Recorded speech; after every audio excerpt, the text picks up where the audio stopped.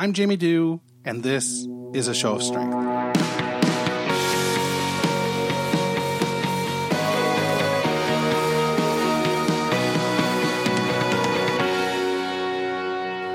Hey, it's Jamie. It's 2018.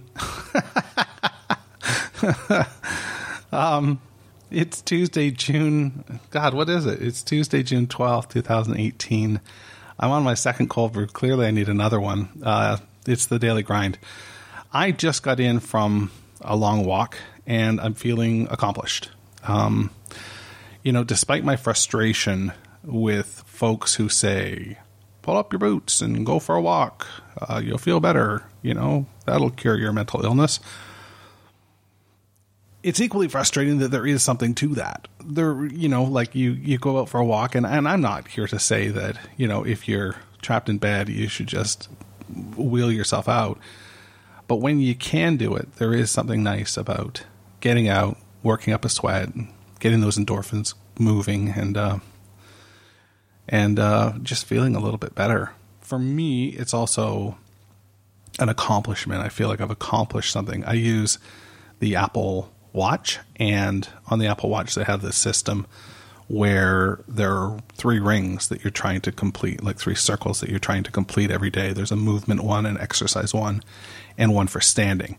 So it's, sort of a gamification of physical activity and being, non-sedentary, I suppose. I hope I'm using that word correctly. As I try to choke down a cough. So, Friday was pretty rough. Saturday was pretty rough. I gave you what I had on Friday. That was live. These are always live. I don't write them down. I sort of sometimes go in with a general idea of what I want to talk about. And Friday, that was an experiment. And if it was triggering for anybody, I do apologize for that. But it was good for me to sort of get that out of my system and get that rawness out of my system, because it really did affect me and continues to affect me. But what I wanted to talk about on Friday, before the news broke about Anthony Bourdain, was the provincial election results. In Ontario, we had a provincial election on Thursday, and the Progressive Conservative Party won, and despite the name Progressive, all signs indicate that they're going to lean heavy into the conservative portion of their name, and less so on the progressive part. And I think there's a lot of people in our shoes, listening to this show, that if you're from Ontario, that makes you nervous, because we're already in a situation where, I think back to my hometown, it's a pretty big catchment, and there's not a local hospital that has a psych ward. And not to say that a psych ward is the solution, but the fact that it's just, there's no inpatient support at all, and outpatient support is something that you really have to scour and scavenge to get your hands on.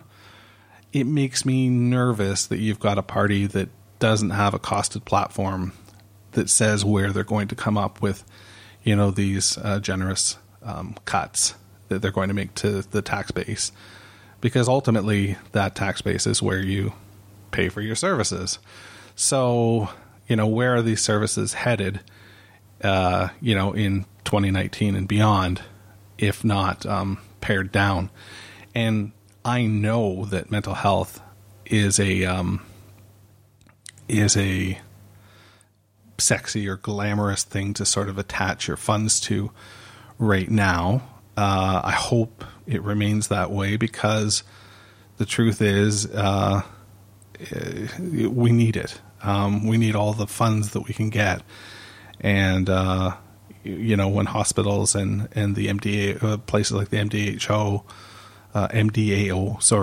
and the Canadian Association for Mental Health, these organizations that do tireless work, on top of a hospital like CAMH, when they seek funds, those funds need to be there. And not all organizations have the clout or the power that, CAMH has, where they can, generate the revenue that they do generate.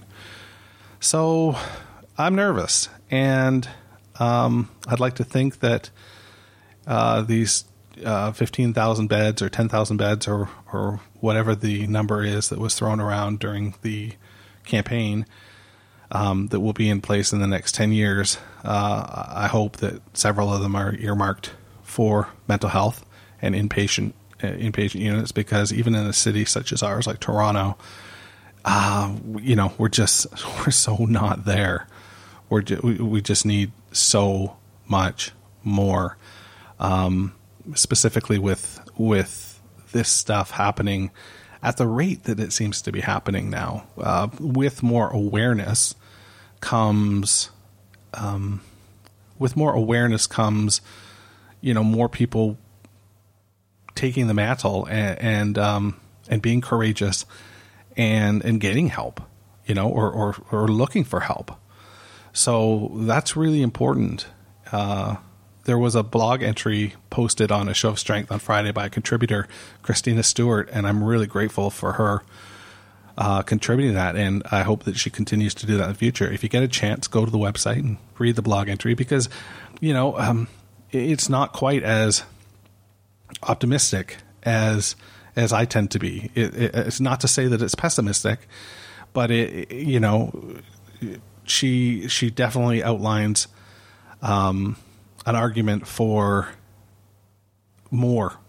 We need so much more than just helplines and telephone numbers. We need, realistic outpatient care that can support this growing population of people that identify or are being diagnosed as mentally ill.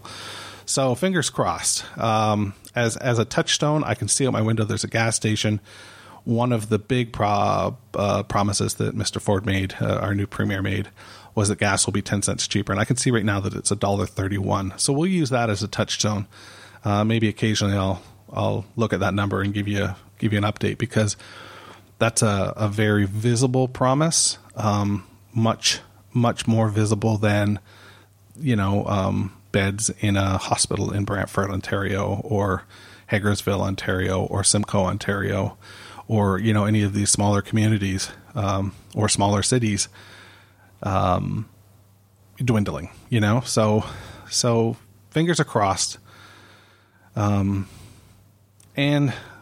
I hope to share with you in the future that I'm going to do more than just crossing my fingers and talking into a microphone. We're going to step up. We're going to do more. And we're going to try and do more with this podcast, and we're going to do more with some of the initiatives that I've got planned. And I'm going to put my money where my mouth is. It's not just going to be fingers crossed. It's going to be raising funds and raising awareness with the provincial government, with the municipalities, and some of these organizations, these great organizations that work to provide services like peer support groups and programs like Laughing Like Crazy that I've benefited from. So that's me on my soapbox. It's not just me, pointing out a gas price and saying, we're doomed. Like, what can I do, and what can you do to make sure that we're not doomed? What can you do to your member of provincial parliament? What can you say to them to let them know that this is important to you and that it matters to you? Because 1 in 5 Canadians is dealing with this, and that number is going to get bigger, I suspect. We're going to be dealing with, you look left, you look right, and somebody is suffering in silence or managing their illness, and what kind of support are they getting? So let's make this a conversation for the next year and beyond, and let's fucking shake things up. Let's do this. Ask yourself, what can you do to encourage courage? So that not only means we're gonna expand this hashtag here. It not only means encouraging courageous behavior from people who are suffering or who are coming to realize that they suffer a mental illness and need to seek help. But also, how can we encourage courage from our citizens, I'll say, and our members of elected government? How can we embolden them and make them courageous so that they can advocate on our behalf, and we can, take this up the flagpole a little higher. So that's what I got for you today. Be well and stay safe. A Show of Strength is a movement where I try to encourage courage. You can subscribe, rate, and review the various shows we produce at Apple Podcasts, Google Play, Spotify, or wherever you get your podcasts. For more information, including how to connect on social, please visit www.ashowofstrength.com.